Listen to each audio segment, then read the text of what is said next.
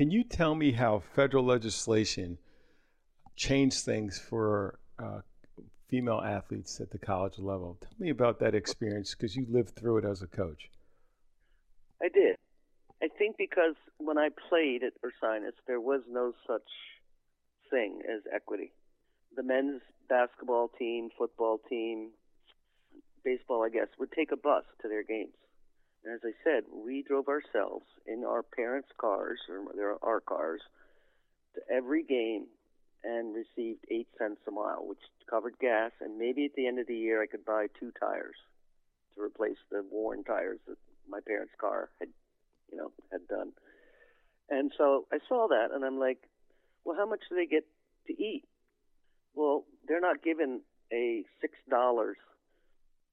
They go to a restaurant and they get served either a buffet or they're given a meal. No one asks how much, but we'd come back and miss our dining room hours at Ursinus, and literally we were handed $6 or $5, depending on which year, to go find our own food.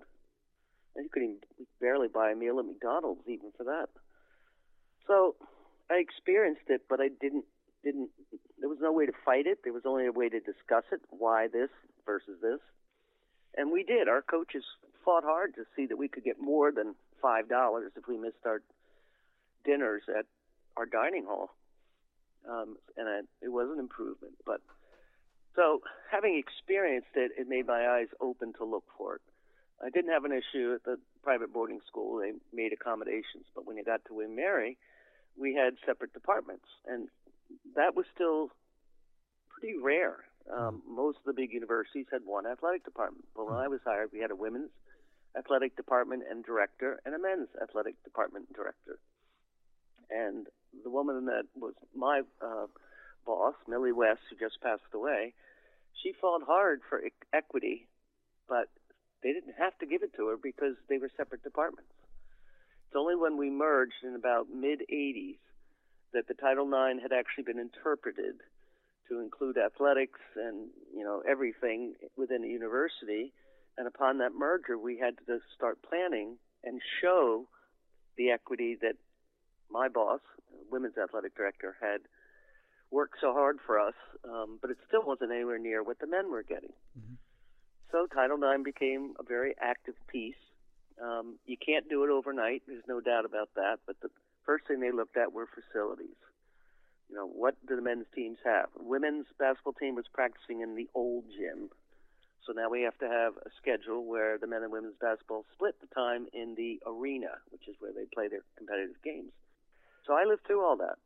I still challenge to the day I left that the school was interpreting Title IX correctly, because there were at least, I think, 6 or 8 cars that were on lease to the football coaches and the basketball coaches, and we didn't have any cars. We had the pool of state university cars that we could sign up for if we wanted to take a recruiting trip or something of that nature. So I was the same as a biology professor who wanted to borrow a car to go somewhere, and that certainly wasn't equity, and I could not get a couple of the people on committees I served to understand that. And they're like, well, they won't give these cars if it's not going to go to Jimmy Laycock, the football coach. And I'm like, Jimmy Laycock needs to put that car into the athletic department, and maybe he has first call for it, but if he's not using it, he should be using his own car, because that's what we're all doing. No, they won't accept that. So, I lived in frustration, and I left in frustration, and I spoke to the president before I left at the university. And I said, I have 3 things I'd like to share with you. One is your department is not Title IX equal. Well, on paper it appears, and the lawyers think. And I said, well, that may be what the lawyers are told, but I'm living it, and it's not the truth. I saw a lot of progress. It's more progress since I've left. They've equalized locker rooms.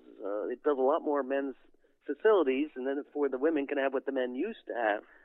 Getting better, but there's no way with football as a piece of it that equity can ever be achieved, in my opinion.